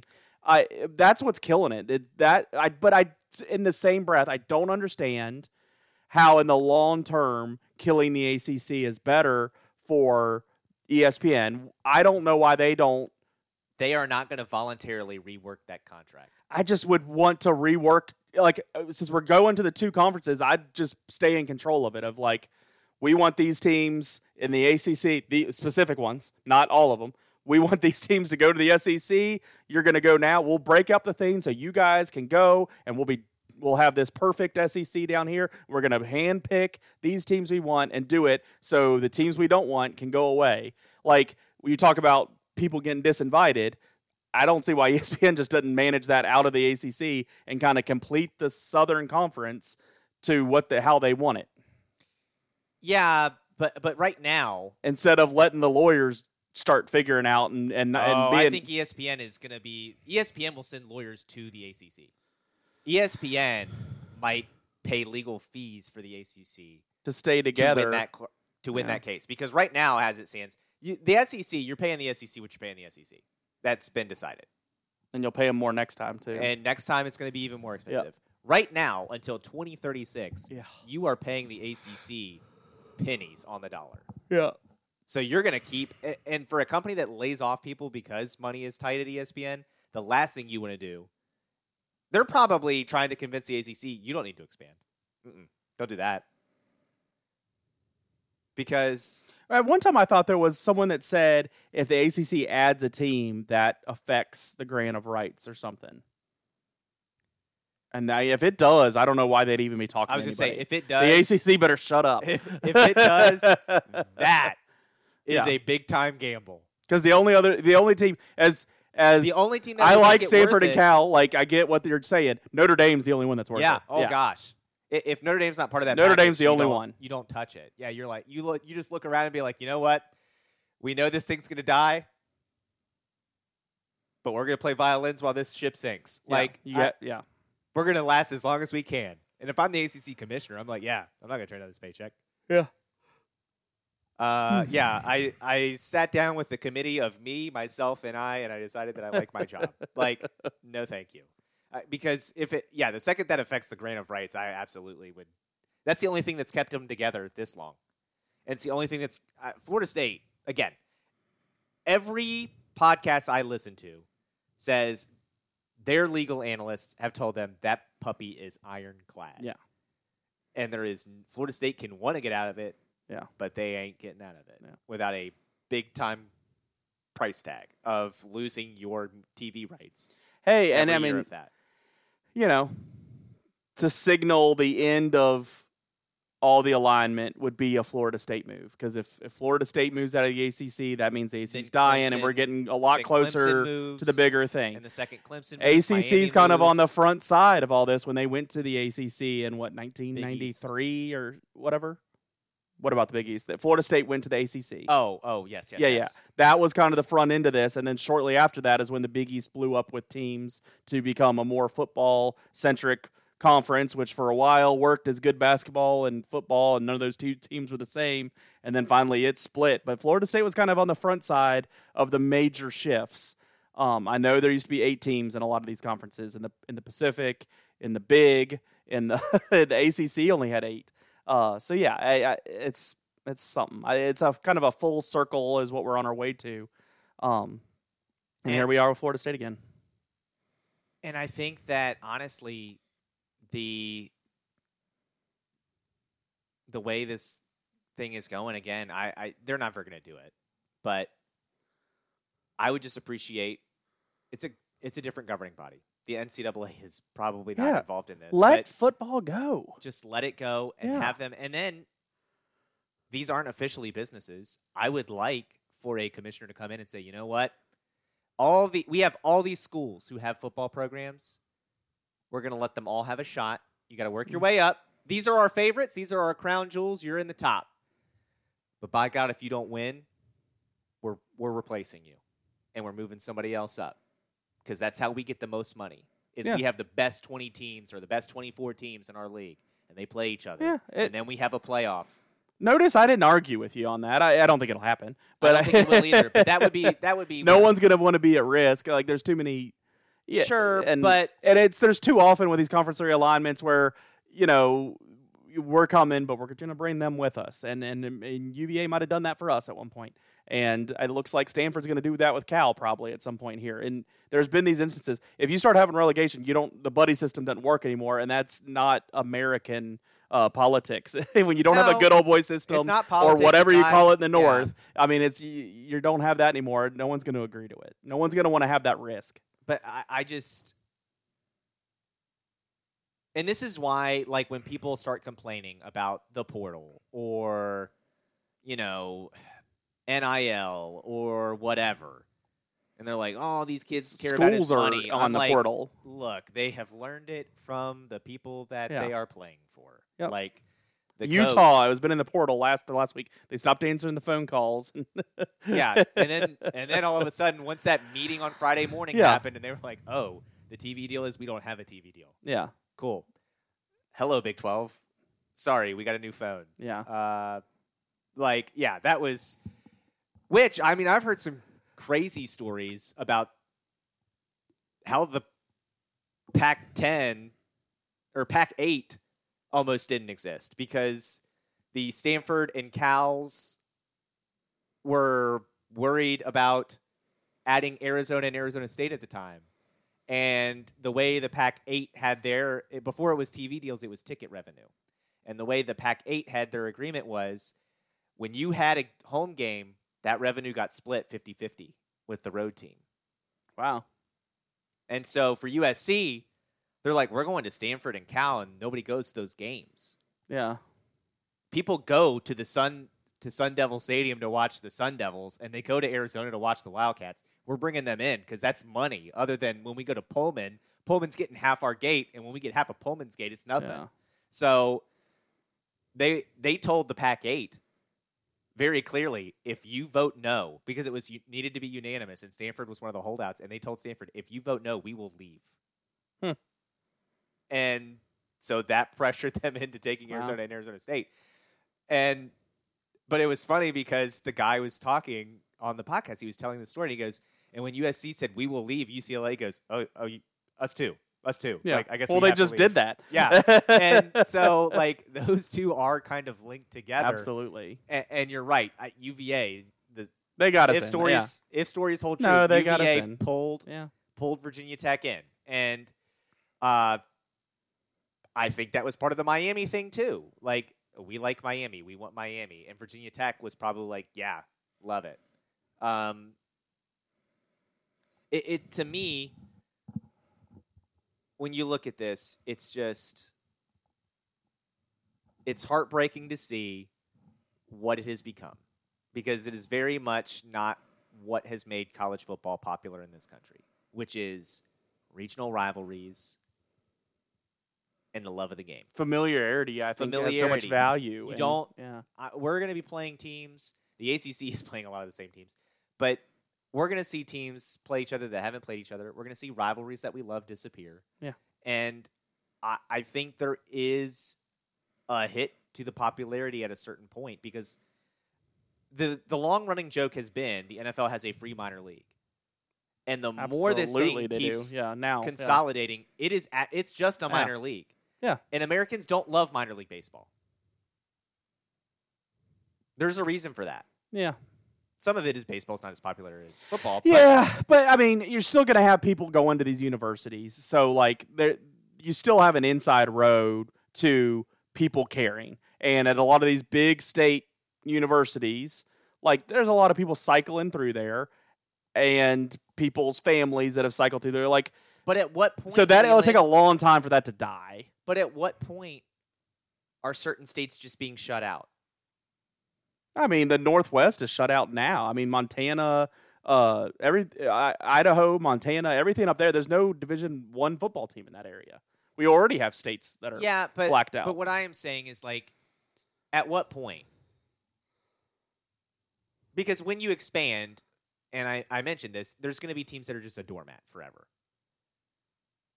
Virginia Tech is not having success now. If Virginia Tech goes to a 48 or 24 team SEC, they will get dog-walked on a regular basis. UVA, who does not have success in the ACC, might have multiple winless seasons in an SEC or a Big Ten where they have no non-conference games. Well, we've been talking about the hope that one of the byproducts of the NIL, as much as there's issues with it, starts evening out the field. I mean, there's a lot of different things in this. It's hard for me to just write off. But my point, forevers. even if their name isn't UVA or Virginia Tech, at what point is that going to happen to schools where they're just like, you know what, we're out. This isn't fun. Like, and the fans check out, and then when those fans check out, that's a hit to that sport. Because right now, it's one team per conference, right? There's one team per conference that you can look at and go, never going to be good. Yeah, and like in the specific sports, yeah. And so if their fans don't care about college football, okay, we've got 11 other teams or 15 other teams. But when it's 24 and now there's like 3 or 4 teams in each conference, and you're looking at it and you're like, all right, we're never going to matter. And then it becomes 5. And then it becomes 6. Because then we'll have conference realignment. Well, everybody will go back to 8-team conferences. Well, but that's honestly, I would go back love to that. where we started. Yeah, go back to where we started. I would love that, and I still think, like, every time this conference realignment thing comes up, I sit back and I'm like, man, I miss when we played West Virginia every year. Yeah, that's one that I miss. I'm gonna miss not playing Miami every year, and we're still in the same conference as them. Yeah. We're not playing Miami every year, and because we expand and all this stuff, like, yeah, man, I wish we played Miami. I wish we played, but those Big East days, like West Virginia, Miami, and some of that's when we were good. Yeah, we were good then, and playing some of those teams. Those are the games and even that mattered. Some of the old, they mattered. Yeah, even some of the. I mean, we played some good non-conference teams then. We played LSU. We played Texas A&M. We played Clemson. Mm-hmm. And now we don't play those teams every year. And I'm like, that kind of sucks. And it is cool to get those different matchups that you're not used to. And the bigger these conferences get, the less likely that you'll have any non-conference games. And that was part of it too, right? Like when you were a 17 conference or 18 conference, you had 7 conference games. Yeah. And then you went out and you found 5 non-conference games. It was 4 then, but yeah. 4 or 5. Most of the time it was 11 back 4. then. Yeah. but you find 4 non-conference games, and they would be different teams every year. And that was fine. Yeah. And I enjoyed that. I enjoyed watching us play Marshall or East Carolina or LSU or Texas A&M or Clemson or whoever, and going out and playing these big teams. And that was fun. And now that's gone. And you look at some of the old rivalries, like West Virginia Pitt. I know they've just restarted it, but you got to think if there's another round of conference realignment, they'll get broken back up. It's going to get broken back up. Yep. And Miami and Florida already don't play. If Miami and Florida State end up in separate conferences and they stop playing, that's going to suck. It's going to suck to see if we don't play UVA. I mentioned that, but Texas and Nebraska Texas A&M, and Oklahoma is such a big rivalry, and it had. It was Nebraska and Colorado was a big rivalry, and that died when those two teams went their separate ways. Yeah. And that's a team. That's a team that you would consider the Big Ten not enjoying as much. Nebraska? Yeah. I know it's a big old brand, but like it hadn't worked. But what have they done for either one of them? And when it comes to TV money, what do you do? Yeah. I don't know. It'll be interesting. And you want to know another one that the SEC looks at? Missouri. Yeah. Missouri's one that you look at and go, they're the who meme roped of, them in? That's like when they came in. I want to look back at it. Like whose buddy, like whose brother-in-law ran Missouri, and but that's one where it's like the meme of the boy poking the thing with a stick, going, "What do you do?" Yeah, and that's Missouri. Like, what do you do? What do you do here? What do you bring? Yeah, nothing. Okay, bye. What is it you say you do here? All right. Well, excuse us. We're gonna go get Florida State. Like, it's just because here's the other thing, right? And we talk about the TV networks are doing this. There is a finite amount of money that these TV networks have. And maybe the answer is they go to other networks like Apple.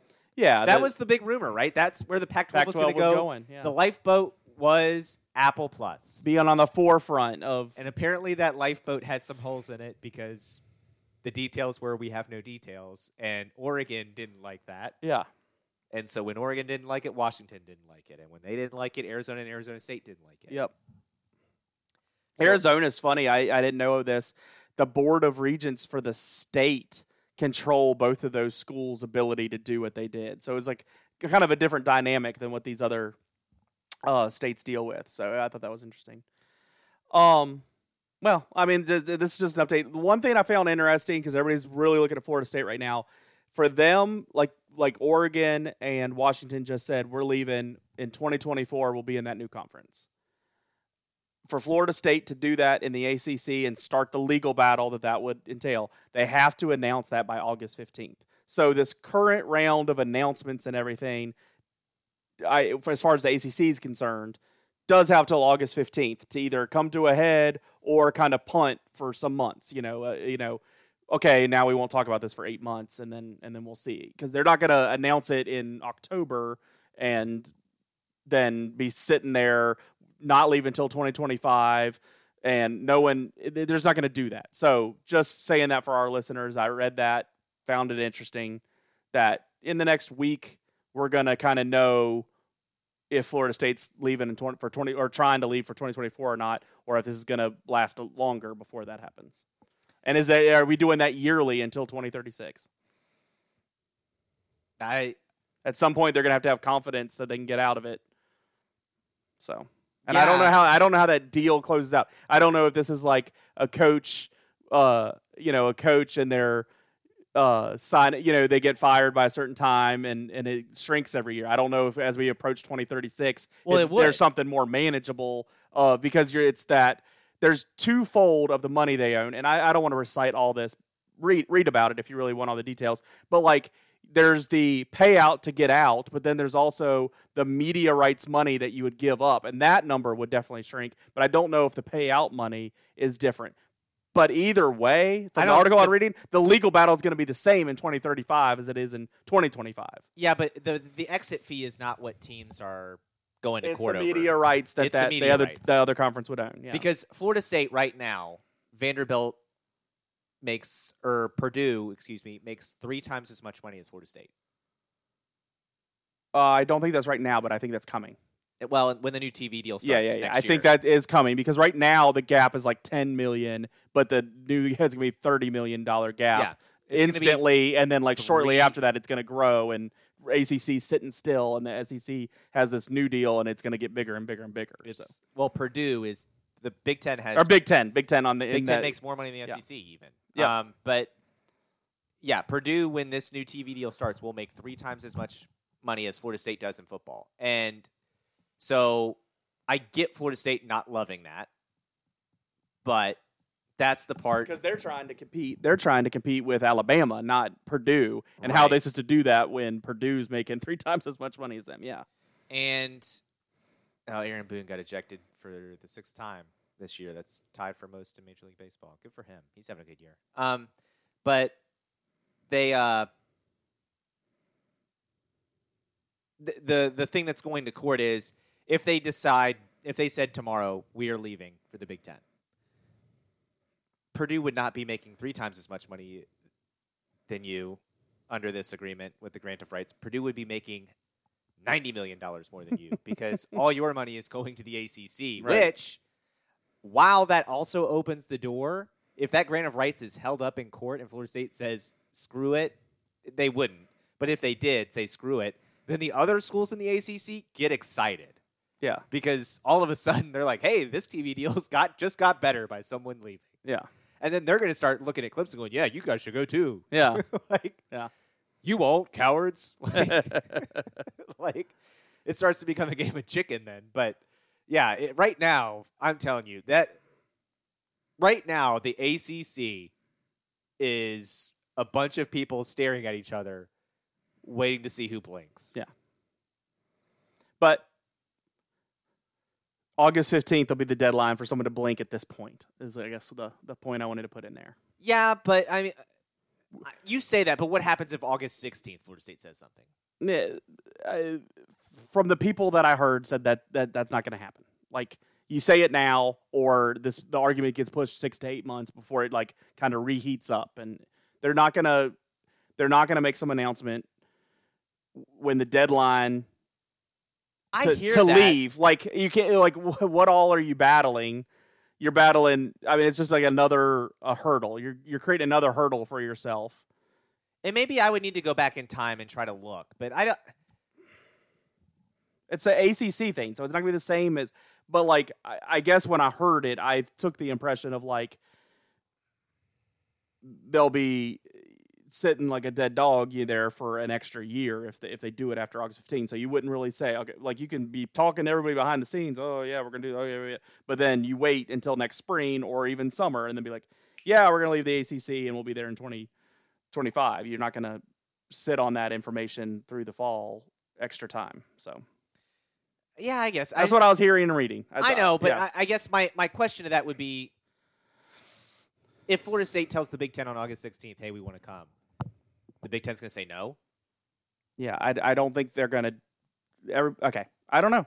That's my question. And I feel like West Virginia, I remember West Virginia during the football season going through some of that with the Big 12. Yes, and we've seen JMU do that. Like, we've seen this. I'm saying the ACC's August 15th deadline is different than what we've seen in other cases, and that means something in this puzzle. To me, that's more of a, like, if we're adding somebody, we'll do it by August 15th, wouldn't you think? Because if somebody else wants to leave the ACC, they don't really care what an ACC deadline is. Yeah, I don't know. I can only read and listen to people what they say, and the part that confuses me is like based on my past history of seeing college realignment, dates haven't really mattered. I've been listening to college realignment stories. It feels like for your life, every year in different times of the year. You were 6 years old probably when like this. So when it got crazy. So yeah, so I just. And I understand they're saying that, and maybe that's something that makes them feel good, the ACC. But yeah, I mean, it wasn't the ACC saying it. It was multiple writers. There was one. Sure, but I'm sure the writers are being told by sources in the conference, like, oh, this is the deadline for them to say something, if they're going to say something. But, like, is the U.S. District Court of whatever going to say, oh, sorry, you got to wait till next year to file this claim? Probably not. It's probably going to get filed anyway. Yeah, I might not have all the answers in that area. Joe, let's jump to the D block, and I want to talk about what's dominating my life. And it's because for the last 2 or 3 months, I think the kids were still in school when I was already hearing about it. They wanted to see the Super Mario Brothers movie. We weren't going to the movie theater to see it, so we had to wait for it to come out streaming. And then I had to fight through all the ads on TV that had stream it now, but you had to pay money. And so now it's finally streaming on a subscription that we have access to, and we got to watch it on the Peacock app. And my review, worth my time. It wasn't the worst thing ever. You got to take it for what it is. I mean, this is a movie about a video game, and it's aimed at kids and blah, blah, blah. It's not the greatest film ever made, but I found myself enjoying it. And this is DreamWorks that makes it. They are the ones that made the newer Grinch movie a few years ago that I went into very pessimistically, saying that old 30-minute TV Grinch is my favorite. They're never, they're going to mess it all up. It's going to be terrible. And then it was an enjoyable movie, and they didn't, light the old one on fire and burn it and disrespect it. And so now when they took on Mario, I thought, there's a lot of bad ways to do this. I think there was a live action Mario at one time in the 90s that probably did that. This, I thought they presented a lot of good themes in this. Princess Peach was very strong and such a leader. Mario wasn't just trying to save the princess. He was really trying to save Luigi. I like that different dynamic for kids in this generation to take in. Not the whole, the woman is just waiting on the man to take care of everything. I appreciated that with 2 daughters to not have that influence there. They incorporated the music, the noises, just the classic features from the video games. And not that I've played every Mario video game ever, but I played the classics on NES and some Super Nintendo. They incorporated a lot, and it was light and moved forward and was good. And I liked it. It was worth my time, I thought. For what it is, I thought it was worth my time.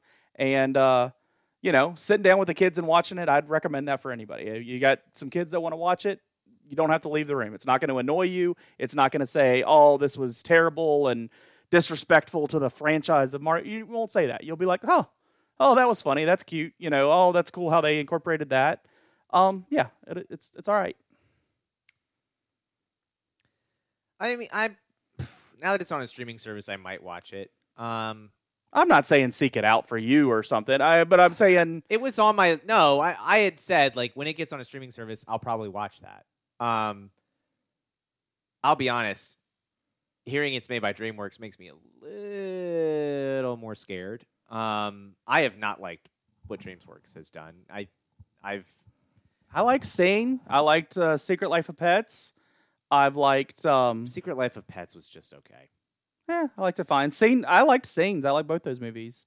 The Minions. I don't know. The Minions movie I didn't like. I liked Gru. I liked Despicable Me. Despicable Me. At least one. I don't know. DreamWorks doesn't bother me as like an alternate company making kids movies. I'm getting to where I kind of trust their level of quality to a degree. I don't know. I didn't like the Minions movie. I'll say that. There's just too many things that when I think of who made that hot pile of garbage, the answer is DreamWorks. So which ones are we talking? Let me look and see, because right now I don't want to say something and it be wrong. Yeah, that's what I'm ready for. I'm always ready for you to say something wrong. Oh, B-Movie was one. That was DreamWorks? That was DreamWorks. A long time ago. Yeah, well, that's my thing. I've held on to it. Okay. DreamWorks. Since I've had kids, I feel like DreamWorks has kind of done a good job. Now, I haven't seen Shark Tale, but that's another one that's pretty old too. I don't know. That was another one to me that I was like, this is gonna suck. Shark Tale. Yeah, Madagascar movies. Didn't like those. I like the second one better than the first one when they are actually in Africa and stuff. Those were pretty good. That one was a pretty good one. Didn't like those. El and Dorado, that crazy lemur guy, he was funny. El Dorado, boo. I don't know that one. Ants sucked. Yeah, I don't know. Chicken Run, that might have been one of the better DreamWorks movies. That and Shrek. Chicken Run is DreamWorks, man. I thought that was like stop animation. It's made by the same people who make like Wallace and Gromit and stuff. They bought them, I guess. Okay. Oh, Boss Baby sucks. Like, there's just too many. When I look at Kids these, love that Boss Baby. Oh man, Mine How I don't. Met Your Mine haven't Dragon. seen it. How I Met Your Dragon, terrible. Is it bad? Now, here's part of the problem of that movie for me. The guy who's the main character and voices the main character, I think he is one of the least funny people I've ever seen. How I Trained Your Dragon? Yeah, or How to Train Your Dragon or whatever. I Trained My Dragon. 2010. See, that's a movie from outside of my... 2012 is when I started being a connoisseur of the animated films. The Adventures of Tintin. Who's the voice? The Gerard Butler? For How to Train Your Dragon? No, I'm talking about the main character. I don't know. Okay. The main character, that's not his name. Gerard Butler is not the main character. Stock the Vast, Hiccup Horrendous, Astrid Hofstein, Snotlout. I don't know, dude. Now we're just naming dragons. Now I got to find the cast. This is going to be terrible. I'm going to hate this. Thank you so much for making me do this. I don't know if their hit rate is... Jay Baruchel. I don't know him. Or Baruchel. If you saw him, you would know him. I don't know if the hit rate for DreamWorks is any worse than Disney or something. I mean, there's plenty of Disney movies get put out on wide release. I'm not saying like Disney. Okay. I'm not sure. He's my least favorite part about Tropic Thunder. He's like in that group. He was Undeclared. He was the main character, and he was actually decent in that. He's part of that group that's in the not funny stuff. Yeah. He had a funny show on FX, I think, if that's the same guy. No. It was funny. That show was good. No. If he was in it, there's no chance. No, it was I forget the name of it though. I just don't think he's funny. I can't help it. I just don't think he's funny. Yeah. He's like he's friends with Seth Rogen. Rogen and all that. Yeah, great. Another great example of a dude I don't care for. And I'm not saying there's anything wrong. It's just not my kind of humor. And that's fine.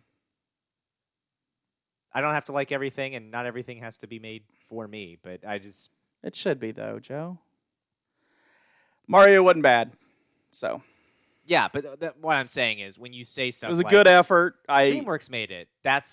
Those kind of movies are why I'm like, uh-oh. Like when you say that, because I'm like, I don't... It was a good effort. I think this one was in 4 episodes of Are You Afraid of the Dark? How about that? Was he really? Oh man, I wish I could remember the show on FX that I found kind of funny. Yeah, I'm trying to find the show that maybe it would have been. It's probably great podcast listening. Because I'm looking at his TV show stuff and Being Human. Oh. No, he was only in 1 episode of that. A main role in My Hometown and a main role in Man Seeking Woman. That's the one you're thinking of. Is that it? Yep. That was funny because like 1 episode they like did FXX. the girl, they did the women aspect of it, and I thought it was like a really good episode of TV. But also, I mean, Donald Glover's show, Atlanta, they did that same kind of thing one time where it like they kind of flipped who they were following, and it kind of told the better story. Yeah, Atlanta's a good show. I'm gonna watch it probably eventually, but DreamWorks is not a selling point. It's a tale of caution for me. Okay. Now, a show that I didn't even realize was getting a season 2 made because I thought they were just basing it on the book, and season 1 was the entire book, and now they're gonna just try to make money. Is Amazon doing a season 2 of Good Omens? Which again, if you're looking for something to watch, want something funny, not too serious, that's a great show. Good Omens. Season 1 is based on the book by Neil Gaiman. It's a short story that they made into a TV show. That it's like 6 episodes, I think, in season 1. It's great. I loved it. I love the book. I thought they did a good job with the TV show. This is going to be like past that now. So I am curious. I've only watched part of episode 1, and then I had other stuff I had to do, so I had to walk away. But I am interested to see what they do there. And honestly, like, while we're talking about other shows, I did watch a first season, and they've done a second season. I don't think they're done with season 2 yet. They're releasing it by the week. It's on Apple. This is Good Omens 2 is on Amazon Prime. Apple has a show called The After Party. And I need to look up this guy's name because there's no way to describe him. While you're looking that up, people are going to know. You reminded me looking at Good Omen, and I was looking at the list, David Tennant and some other people. John Hamm is in that. And I think he's overrated. We talk about overrated bands. I think like people just default like John Hamm, and like I guess I just don't get it as much. Okay, that's interesting. Yeah, I mean that's interesting. I don't know if I have a strong opinion about him either way. I didn't love Mad Men.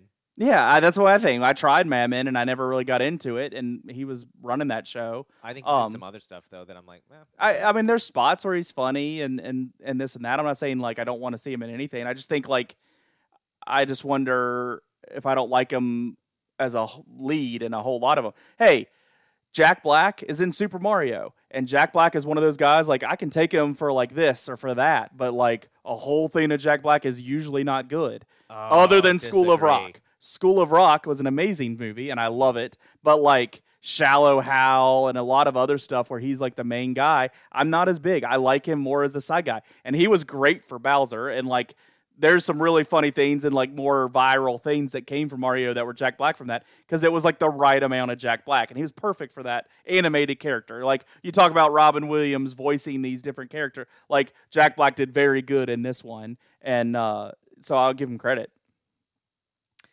But the guy's name I was thinking of was Sam Richardson in The After Party. And if you're wondering and you don't recognize that name, I don't blame you. He's funny, yeah. He plays the villain, the big, rich African guy in Ted Lasso that is trying to buy the players, Sam, away from AFC Richmond. His character's name is Edwin Akufu. He shooted up in He's Veep. in Veep, and he plays her assistant in Veep. He's hilarious. Some Parks and Rec, do I remember? Perhaps. I thought some Parks and Rec, but maybe I'm confused. No, he's good in a lot of things I've seen him pop up in. He's in some of that Netflix show, I Think You Should Leave. Like, yes, he shows up in some of that. He's hilarious in that. He's a funny dude. Oh, he is in Archer too, yeah. For one episode or a few episodes. I'm looking now to see because I got to go way back for Parks and Rec, but yeah, I think he is very, very funny, and he's funny in this show too. And honestly, like when I go back to that Veep character, that's one of my favorite characters. Yeah, he's awesome in the Veep. TV. I think I'm mixing up his character in Veep with something because they're both like political based. I think I'm crossing over a little bit there. But his character, like when his character gets introduced in Veep, that's one of my favorite characters on that show. Yeah. Because he's so funny. Yes, and he is. My brother and I quote some of his lines from there. And then because he's like a purd. I think that's where I'm getting mixed up. Yeah. He's like a purd kind of role with just the dumbness that he says. The literal. Yeah. The literal takes on some stuff. But he's like Amelia Bedelia. Just gets it all mixed up because of like literalness or, sayings. Yeah. There's another show that apparently did not last very long. That the guy who's in I Think You Should Leave. Detroiter show. Yeah. I've seen some clips from that, and I want to watch it now because I do look. I will say this: I Think You Should Leave. There's some weird stuff. That is just. But he's taking his shots. Like, I appreciate that from a show. Usually, per episode, there is one skit that will make me laugh really hard. Usually. And there can not always. And maybe one every 2 episodes, there's one sketch that you don't laugh at all. Yeah. Yeah. No, there's some where I'm like, all right, dude. But he's taking his shots, and he has the liberty to do that on Netflix. Yeah, this character that Sam Richardson plays on that show where, like, the Little Buff Boys host makes me laugh every time. And then there's another one he does. I think Little Buff Boys was maybe season 2. And season 1 was the one where he's doing the Baby of the Year. Yeah. And both of those, yeah, I laughed so hard at both of those when they were doing them, and like that's honestly, I was just like, oh man, this is great. because my brother and I. But that's another one. My brother and I will quote his lines from that. We'll sit there and there's we're like, who's it gonna be? Who's it gonna be? If we're and then when one of us it's like will cutting say the baby or like which one's. No, that was the little buff boys when he's like, who's it gonna be? Is it gonna be? Oh yeah. I can't remember the names for the other ones, but the one that the guy picks is Troll Boy. He goes, I don't know. Troll Boy goes, no, we're not doing that. We're not picking Troll Boy. And then he looks at me and goes, you get it, don't you? He goes, yeah, Troll Boy gets it. He gets it.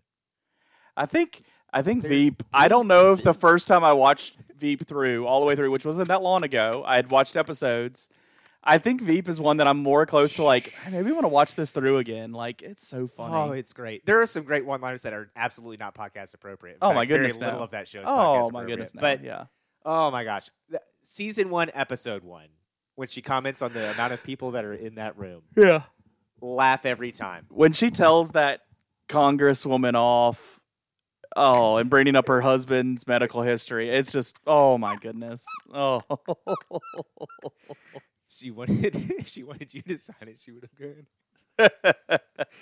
But yeah, it's just great shows. Again, Sam Richardson is in The After Party, which I found season 1 to be pretty delightful. Season 2 so far has also been pretty good. And The After Party is a murder mystery. Yeah. So it basically is like a whodunit, and then at the end you find out who actually did it. The guy who plays Jean Ralphio is in that. That's another guy who I think is really, really funny. And like Sam Richardson, I think is underrated. Because there's a little... I think him, and he's always paired with Aziz on Parks and Rec. Mm-hmm. I think both of those guys are guys that, like, I think can come in and give you some funniness, but I also don't necessarily want a whole thing of. I don't know. Maybe, but he's good in this show, and he was in a thing that The Onion did, which was like a spoof morning show that tackles like the 5 stages of grief. And they're like little 15-minute clips, but the bloopers from that were almost as good as the show. Yeah.